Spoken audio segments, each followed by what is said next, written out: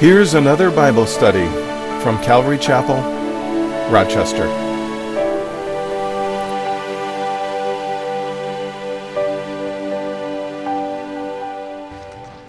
All right, 2 John, and I titled this, Walking in Truth and Love. And so if you have your Bibles, if you want to turn to 2 John, it's really easy to find. It's between 1st and 3rd John, so I just give you a little hint of where to find it. But all right, 2 John. And John, and the letters that were written in these, in the New Testament time, they always started with the greeting first. And, we say, dear so-and-so, and we write the letter, and then we send, sincerely, and we put our name. And this one, the letters that were written those days always started with who wrote it, and then who it was written to. And so the greeting, which is in verses 1 through 3, reads this: the elder to the elect lady and her children, or bless you, I should say,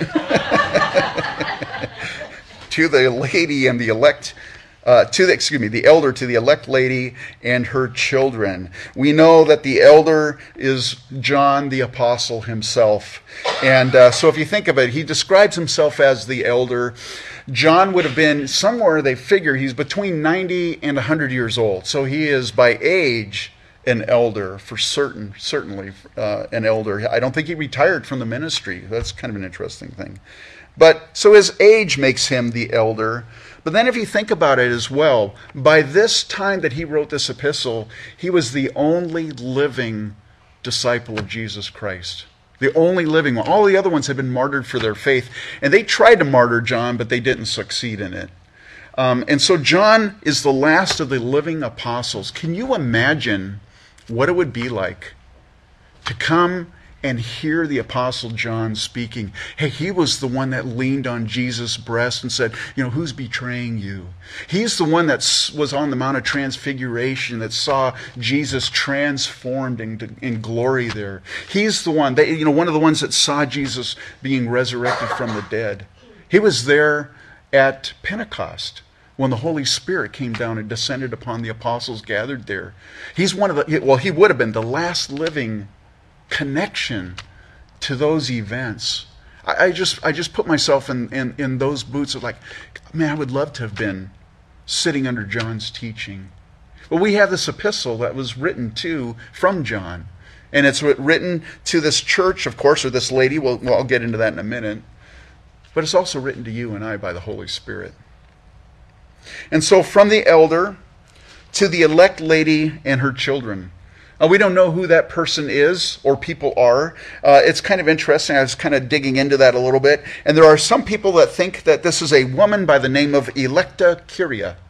And the reason why they say that is that's the Greek, elect lady, that's the Greek words, Electa Kyria. So they think maybe it was written to an individual by that name. I don't hold to that myself. I don't know that too many people do. Another interpretation of who this elect lady and her children are is that it's a church, and that the children are members of a church. And then as we get down to the end of the epistle, there's the children of your elect sister greet you. And so the people that say, well, this must be a church, then this sister, the children of the sister, would be like a sister church that kind of fellowship together. And that's a possibility. In fact, that's kind of the way I always kind of looked at it, but I don't know. I wasn't there, so I can't tell you. Other people think that it was an actual lady who is unnamed. And there's good reason to believe that as well, because at the end of the first century, there was a lot of persecution for Christians. And so, and based on verse 10, it's quite possible that a church met in this lady's home. And so if it is written to a person and there's persecution going on, John could have just kind of written it kind of so that they wouldn't know, the persecutors wouldn't know exactly where this house church was, so to speak. That's a very good possibility. Again, we don't really know or not. But whether it's a church or a specific woman, John knows who they are or who she is. It says, to the elder, to the elect lady and her children, whom I love in truth. So John had to have known them, whether it's a church or an individual and her family. Let me ask you this rhetorically. Can you say that you love your brother and sister in Christ in truth? What does John mean? I love you in truth. What does it mean to love in truth? I think we get a clue in Peter's epistle. 1 Peter chapter 1, verse 22, he says, "Since you have purified your souls in obeying the truth through the Spirit in sincere love of the brethren, love one another fervently with a pure heart." Love one another fervently and with sincere love. Sincere, of course, it means unfeigned. It means genuine. In other words, you're not forcing it or faking it. You know, sometimes we come to church and we've got this smile on our face, but maybe inside we're seething or something. So sincere, genuine love. And then he says, love one another fervently. That word fervently, it comes from a Greek word that has kind of three different definitions. One of them means to love continually. In other words, you don't give up loving somebody. You're faithful even to a fault. You know, one of the things that, if I was to be accused of anything, I would much rather be accused of being too loving. Even when maybe said you shouldn't be loving this person or whatever, I'd rather be accused of being too loving than not being loving, being accused of not loving enough. I'd rather go, when it comes to grace, I'd rather err on the side of grace. I'd rather err on the side of mercy than not having enough mercy or not having enough grace. So to love continually, fervently means to love continually. It also means to love intensely. And that means not half-hearted, not paying lip service. In fact, it even means pursuing love. To love intensely. And it also means to love intently. And you know, one of the things that's kind of a struggle, I think we all struggle with this, is sometimes I don't feel like loving an individual. You know, it's like they've rubbed me the wrong way. I don't feel like loving them. Well, to love intently means to just decide, I'm going to love that person because I'm called to. Because Jesus did the same to me. And so it's not a feeling, it's a determination. In fact, that's what agape love is, right? Agape love is loving without even expecting anything in return. Loving even the unlovable. We were unlovable and Jesus Christ loved us, died on the cross for us. So to love continually, to love intensely, and to love intently. That's what fervently means. And then he says, with a pure heart. And with a pure heart means just a clean heart. In other words, you're not harboring resentment, you're not harboring unforgiveness, and you're certainly not wishing evil on a person. To love with a pure heart. And then John continues and he says, and not only I, but also all those who have known the truth, because of the truth which abides in us and will be with us forever. And I love these greetings. Grace, mercy, and peace will be with you from God the Father and from the Lord Jesus Christ, the Son of the Father, in truth and love. See, not only did John love the elect sister and her children, but he said also all those who have known the truth. What does he mean? All those who have known the truth. Well, we know God's word is true. God's word is truth. John 17:17, Ephesians 1:13, 2 Timothy 2:15, and I could keep going on. God's word is truth. Jesus Christ said, I am the way, the truth, and the life. Jesus Christ is the truth. John 14:6, Ephesians 4:21. And he's also given us the Spirit of truth. John 14:17, John 15:26, John 16:13, and you could go on and on. So those who have known the truth, what he's referring to is those that have a relationship with Jesus Christ. They've read the Bible, they believe God's word, they've come to know that Jesus Christ is the way, the truth, and the life, and they've given their lives to him. And once you become a born-again believer, you receive the Holy Spirit. So they have the Spirit of truth dwelling inside of them. So he's referring to born-again believers like you and I here gathered this morning. Those who have a relationship with Christ, the body of Christ, and the abiding truth that is in us is the basis for your and my fellowship with one another. Now, when John is talking about truth, He's not merely talking about like an intellectual assent to a doctrine. In other words, I believe these points in Scripture, and I believe them. They're true, and it's like just an assent or an agreement. I agree with these truths in Scripture. It's not being doctrinally correct. Although, having said that, that is one aspect of truth, sincerely, obviously. But what John is talking about, and what will be kind of the theme in here, is walking in truth. Walking in truth means living in truth. Let's just kind of camp there for a minute. Speaking of truth, the Bible teaches you and I that we're saved by grace through faith.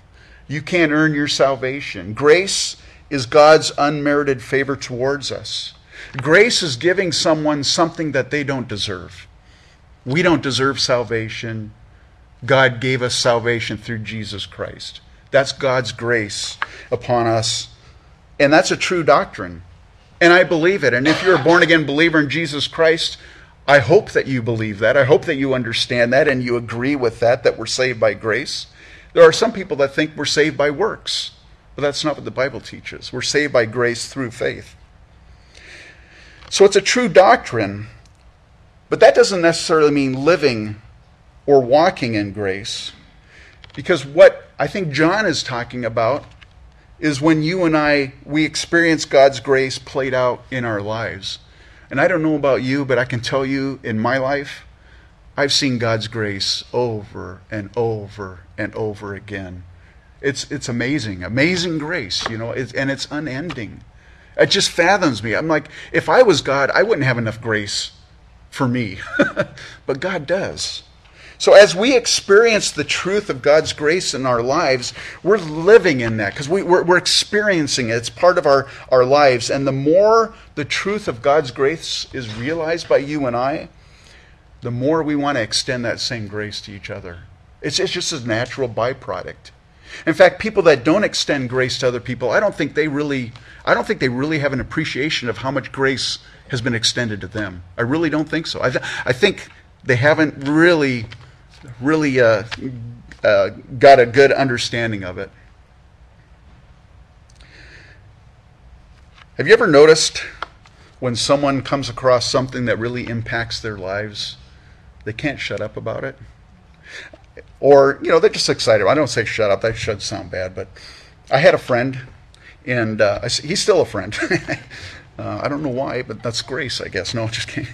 I have a friend, and one time he went into the hospital, and he had cellulitis in his legs. And it was pretty serious enough that he had to go to the emergency room. They actually admitted him in the hospital, and he got treated for it. I had no idea until he came and visited. He would stop by every once in a while and bring Teresa and I coffee and just visit for a while in the mornings.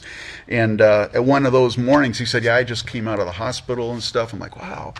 Well, it wasn't more than maybe a couple weeks later, he got cellulitis again. And his son told him about this turmeric and turmeric and coconut oil and pepper, black pepper mixture. It's called Golden Milk. And I don't know if you've ever tried it before, but he told me about it. He said the cellulitis was kicking in. I took this Golden Milk concoction for a few days, and the cellulitis went away. It's an anti-inflammatory. So I started mixing up. I got a little jar of this paste in my fridge, and every once in a while I mix this up with milk and flavor it and stuff. Anyways, he was really excited about this. You got to try this and stuff. Why? Because it impacted his life. And he wanted everyone to experience it. That's the same with grace. When you've experienced God's grace and you have a full appreciation, man, you just want to share it with people. You want to be gracious because, man, God's been so gracious to me. How can I not be gracious towards someone else? Here's another truth. The Bible teaches that God is rich in mercy towards us. In fact, in Lamentations it says, "Through the Lord's mercies we are not consumed because his compassions fail not. They are new every morning." The mercy of Christ. Mercy is a little different than grace. Grace is getting what you don't deserve. I don't deserve salvation. You don't deserve salvation, but we're given salvation. Mercy is a little bit different. Mercy is not getting what you do deserve. You know, I deserve to be sent to hell.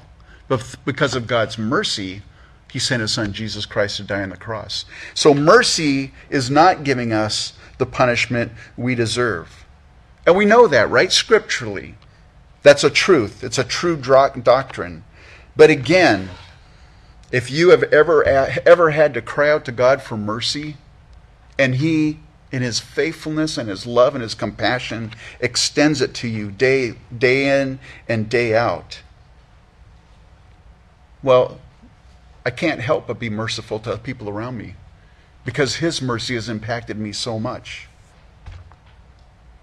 The Bible also teaches us that we have peace with God through Christ Jesus, and that the peace of God passes understanding and guards our hearts and our minds in Christ Jesus. There's that peace that you and I have. You know, we might go through a terrible situation, maybe a deathly illness or a death of a family member or some tragedy of some sort. And you and I as believers, man, we have a peace. I could never define it to you. I can never say, well, it's this. It's just there. And it's real. And I'm sure all of you know what I'm talking about. Again, God's peace through Christ Jesus, that's a true doctrine. But the more we experience God's peace, the more you and I want to pursue the things which make for peace and the things by which we may edify one another. We should pursue making peace with people around us. We should be peacemakers. And so, we're not just to know the truth. I have this understanding. I know I'm saved by grace, saved by grace through faith. I know that God has extended mercy to me. I know that I have peace with God through Christ Jesus. Those are all true, and we should know those doctrinally. But we're commanded to walk in the truth. In fact, if you look at 2 John's just 21 verses, truth is mentioned 5 times in those 21 verses. It's a significant theme in this epistle.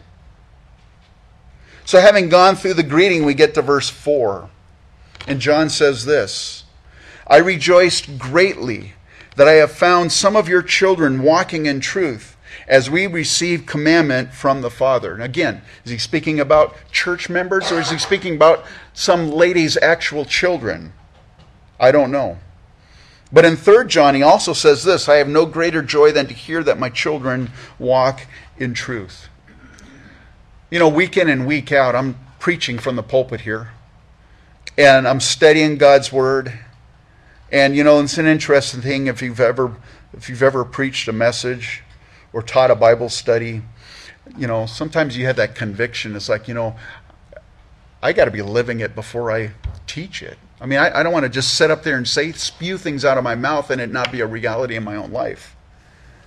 And so I'm teaching God's Word. I'm asking, Lord, let me rightly divide your word. I don't want to misrepresent you. I don't want to say anything doctrinally incorrect. Lord, I want to be accurate. I want to be faithful to your word, your scriptures.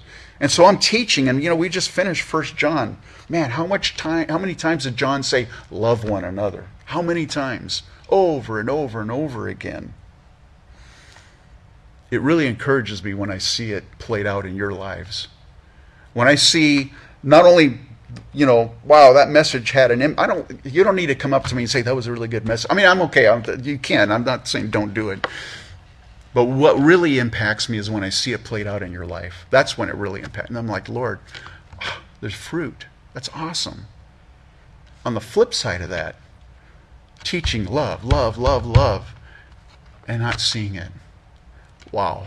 Talk about discouraging. That can discourage in a great way. So I can completely appreciate what John says here. I rejoice greatly that I have found some of your children walking in truth, as receive commandment from the Father. Verse 5, and now I plead with you, lady, not as though I wrote a new commandment to you, but that which we have had from the beginning, that we love one another. This is love, that we walk according to his commandments. This is the commandment, that as you have heard from the beginning, you should walk in it.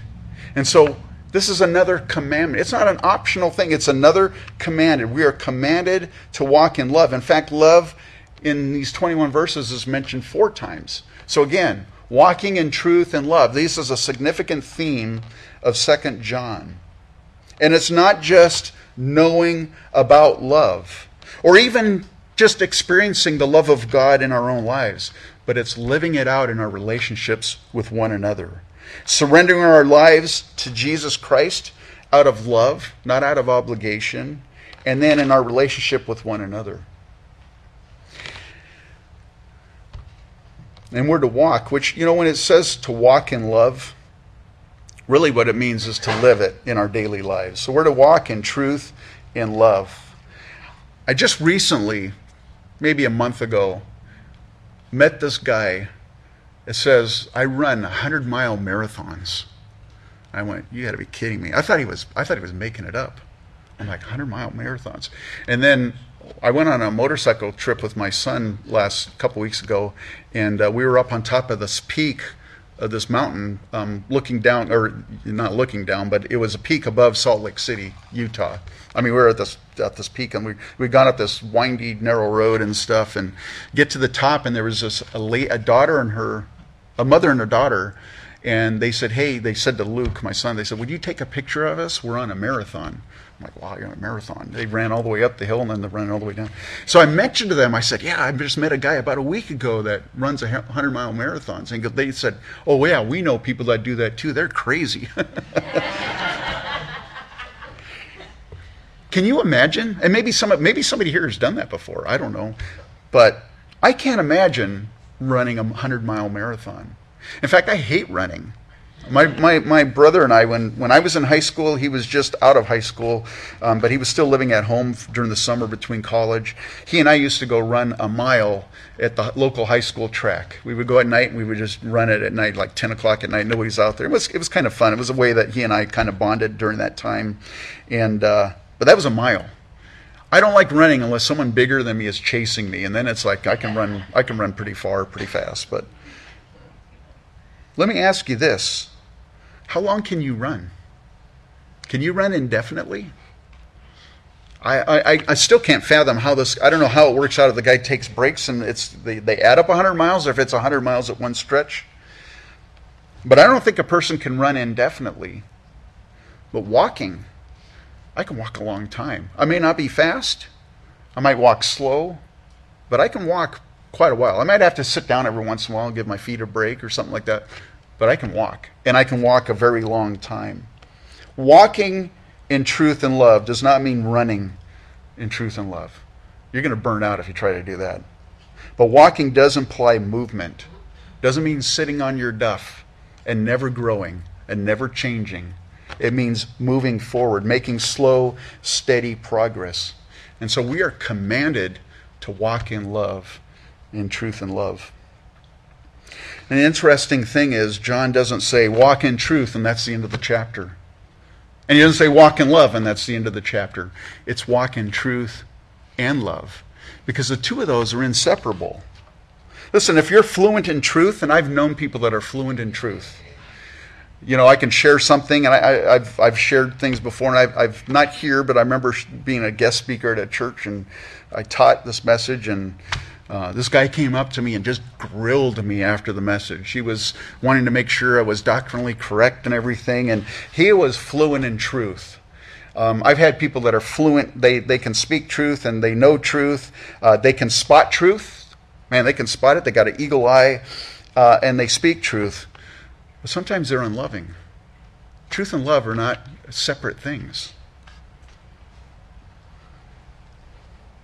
When you're unloving, then you're not walking in truth. You may know truth. You may even have experienced the truth of love, God's love, but I don't think you've apprehended it because you just intellectually know it. You're not walking in it. And so, truth without love, it can make a person very harsh. It can make them very critical, judgmental, and above all, unapproachable. I don't want to go to somebody that's going to just nail me because I'm not I'm not accurate on what or whatever. Truth without love makes us harsh and critical, judgmental. In fact, that's why Paul wrote in Ephesians 4:15 that we're to speak the truth in love with one another. But now there's a warning also. Don't love without truth. Because you see, we can go the other way too. We can love without truth. Love without truth is very dangerous. Why? Because it can cause us to be deceived very easily. We can allow things and we can allow people into our relationships, into our lives, that will move us away from a simple trust in Jesus Christ and Him crucified. I don't ever want to move away from that.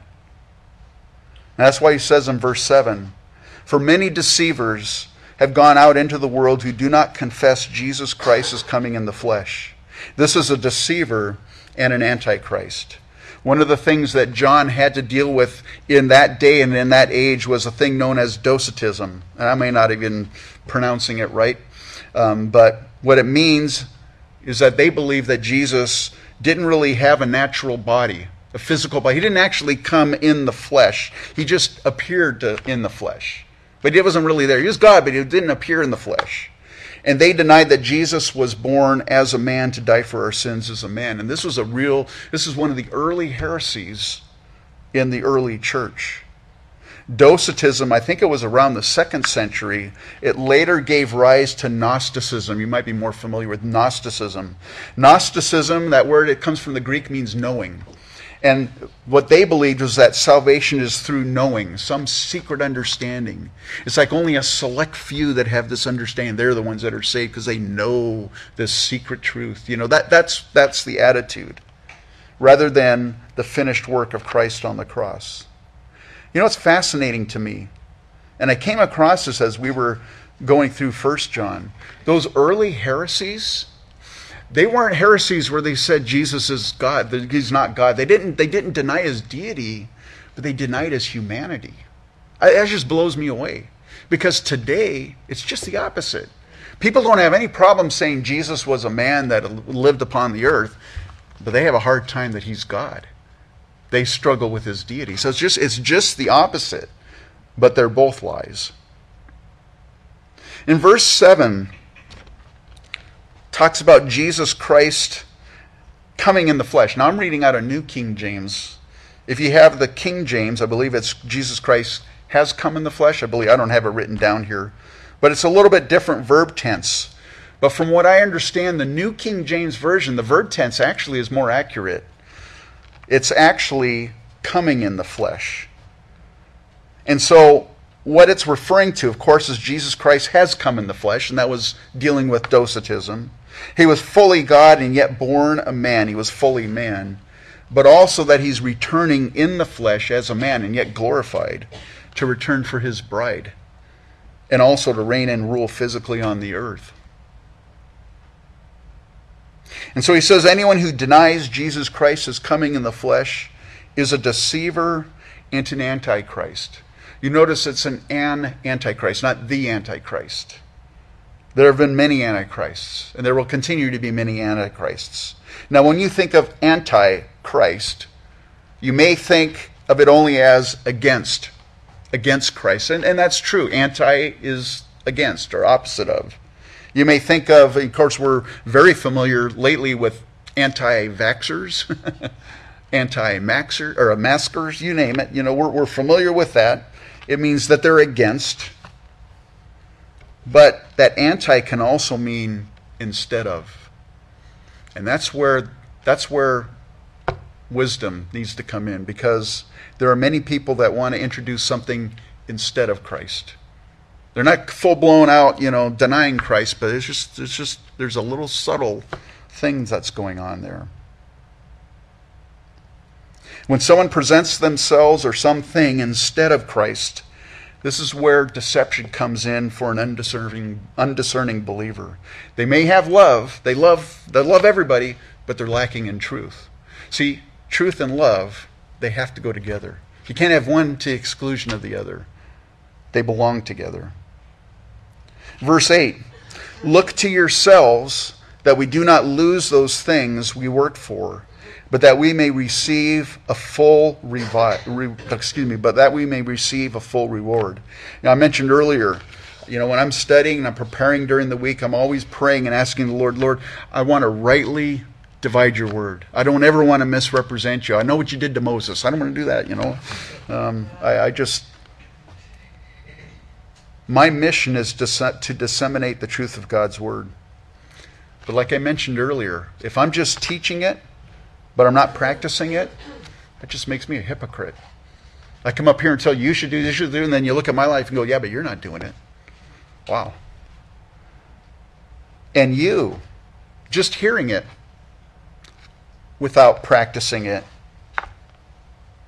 the Bible says you're deceiving yourself, and you become a hypocrite also. Some people say, I hate attending church because they're all hypocrites. And my response is, you're right. We're all hypocrites, and you're a hypocrite too. You can join us. We'll have a fellowship of hypocrites. Hey, it's the truth. But John says, look to yourselves that you do not lose the things we work for, that we may receive a full reward. Listen, Satan is a murderer, he's a liar, and a thief. And he's only come to steal and to destroy. And so we have to be so careful with little subtle things, because they're there purposely to steal the joy that we have, the fellowship that we have, or to steal your firm foundation in Christ Jesus. I just finished reading Ecclesiastes. I want to just read a couple verses to you. Ecclesiastes 12, verse 13. This is, Solomon's kind of finishing up his view on all these different things that are vanity. And so it's a fascinating book. But towards the end he says, let us hear the conclusion of the whole matter. Fear God and keep his commandments, for this is man's all. Man, we just need to fear God and then just obey him. And then he says this, for God will bring every work into judgment, including every secret thing, whether good or evil. And so back to verse 8. Look to yourselves, that we do not lose those things we work for, but that we may receive a full reward. We are going to be judged before Jesus Christ one day. You and I, we are all going to stand before Christ. Now, we're not going to be standing before God at the great white throne judgment. That is for the wicked. They're going to be judged, and if their name's not written in the Lamb's Book of Life, they'll be cast into the lake of fire. That's that judgment. But you and we're going to stand before what's known as the judgment seat of Christ. And whenever you came to faith as a believer, whether it was a little kid or maybe you always grew up in a home as a Christian home, and at some point in your life you said, I believe what my parents are living, and I see them living it out, and I believe it in my heart. And then you pray. There are people, that's their testimony. I praise God for those testimonies. That's an awesome testimony. I just grew up in a Christian home, and you know what? I just believe it, and it's part of my life. Others, man, they led a terrible life, and yet they've come to faith in Christ, and they're transformed. Everything that you and I have done since we became believers in Jesus Christ, we're going to give an account for it. And it's not an account for damnation, because Jesus Christ already paid the price. But we are going to be given rewards. And those rewards, the Bible says, as we get these rewards, we're going to just throw the crowns, we're going to just throw them down at Christ's feet, because he's so worthy. And I'm going to pray that I have 1,000,000 crowns to throw to him, because he's so worthy. I don't want to just have one crown. Well, here's my Burger King thing, here. No, I want to have a bunch of crowns.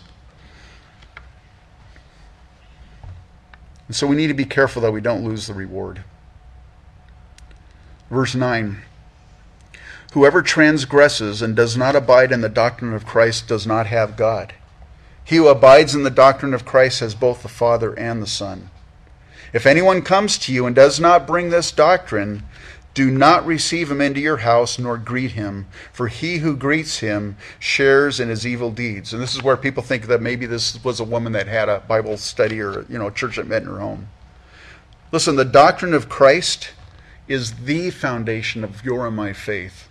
It's the bedrock foundation. John says, whoever transgresses and does not abide in the doctrine of Christ does not have God. What does he mean, transgress? Just a sinner? I sin. I hate to break it to you, but I sin. Is he referring to that? Transgress means to go past, to overstep, or to violate. So when he's talking about transgressing the doctrine of Christ, it means going beyond the doctrine of Christ. And that's where the heresy, that's where it slips in. Where people will say, his atoning sacrifice, it's good, we need it, but it's not just that.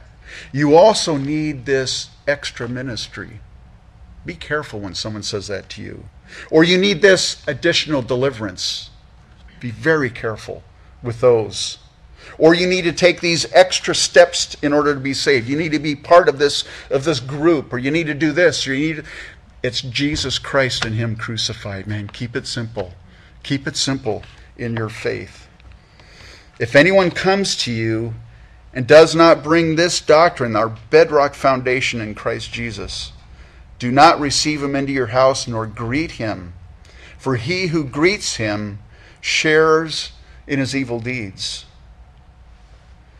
Don't participate with, do not partner with anyone who does not confess the simple foundation of the finished work of Christ on the cross. And John even says, don't even invite them in. Don't bless them in the name of the Lord. We need to be careful, folks. We are to be loving. Okay, because we can go to the other side and we can become so, it's just, Calvary Chapel, you says, it's just Calvary Chapel and the Baptist church down there, they're heretics, and, the other, I don't know what church it is up here the road, they're heretics, we're the truth. We're it, we've got the monopoly on truth. We don't have the monopoly on truth, folks. I don't have the monopoly on truth. I don't have the monopoly on my full understanding of Scripture. Some of you could probably teach us better than I could this morning. We're to be loving and not become cynical of everyone, judgmental, and really what it boils down to is spiritually prideful. We're not to do that. But we're also not to be accepting of everything and everyone. And I tell you, this is a tough thing. It's a balancing act. It really is.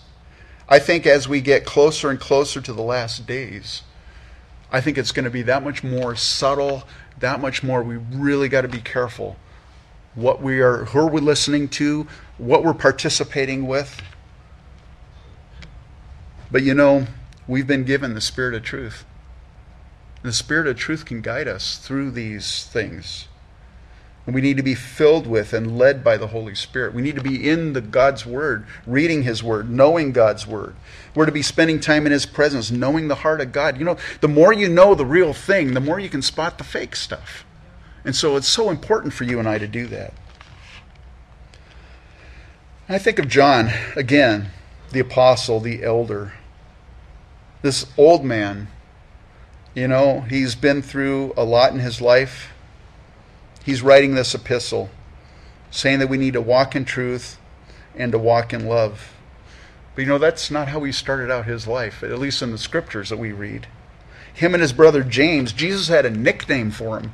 He called them the sons of thunder. Why? Because they wanted to call down fire on a Samaritan village that didn't allow them in. And they were just like, he was all truth and no love. And as he spent more and more time with Jesus Christ and he saw Jesus die on the cross for his sins and all the sins of the world and then rise again from the dead and then he got filled with the Holy Spirit, man, he was a changed person. He didn't give up the truth. He didn't deny the truth, but he tempered it with love. And so that is so important for me. I'm sorry. It's important for me. I'm just looking out at the rain because I rode a motorcycle here today. I'm like, oh. So, I have a way of just timing things perfectly. Anyways. I got an umbrella. Thanks. Yeah. Good thing I only live a few blocks away from the house, from the church here. John the Apostle, transformed by Christ. The son of thunder, he's now the apostle of love. And yet not at the expense of truth. And discernment, is so badly needed, because I do believe spiritual deception is just going to continue to grow. And it's deceiving. It's deceptive. It's not just blown out in your face. Hey, you want to worship Satan? Come and worship Satan with me. It's not that. It's anything that's like Jesus and something else. Be careful, folks. And so we have the closing, verse 12. Having many things to write to you, I do not wish to do so with paper and ink, but I hope to come to you and speak face to face, that our joy may be full. I could just imagine if John was here today and he was writing this, he'd say, having many things to write to you, I do not wish to do so with text and email. I want to talk to you face to face. Not even a Zoom meeting. I just want to see your face, There's a truth to that. There's a reality to that and a benefit to that. And I think speaking face to face is very important. I'm blessed when you come to church. I'm not counting heads or like, it's not like it makes me feel like, okay, I can't think of the word, where you're validating me. You being here isn't validating me, okay? I would just preach here if my wife was the only one, and she'd have to come, so she'd be here, and you needed to know. Amen. We're here to bring joy to one another. We're here to express God's love to one another. We're here to share, hey, this is what the Lord did in my life this week. I just want to tell you how it impacted me. Hey, what has He done in your life today or this week? And we encourage one another. The Bible says, iron sharpens iron. We're to be there. That's what the body of Christ is. And so, this was a tough time when we had to do our shutdown. It was very tough. And I don't think there was a single pastor that didn't struggle. What do we do? And I don't think I necessarily made all the right choices in what I did. I don't think I did necessarily. I've learned from the experience. I can tell you that much. But the blessing of just coming together and encouraging one another, and your being here, it makes our joy complete. It really does. Finally, verse 13. I think I said there was 21 verses in John 12. That was a different Bible. That's just this one. I must have been reading the Watchtower version. No, I'm just kidding. The children of your elect sister greet you. Amen. And again, this could be literally her nieces and nephews, or it could be another church and church members in the sister church. They greet one another. But it's just a closing. I don't know what to say about it other than you just see the love and the fellowship of believers. I can, and I have. I've talked to the different pastors here in town, and they love the Lord. They might be a little bit different in how they approach things. They might, their style of ministry might be a little bit different, but I don't doubt their salvation. And so I can fellowship with other people. But again, we have to be careful. We don't want to partner with anything that's going to take away from Jesus Christ and Him crucified. Why don't you stand up? Let's go, Lord, in prayer.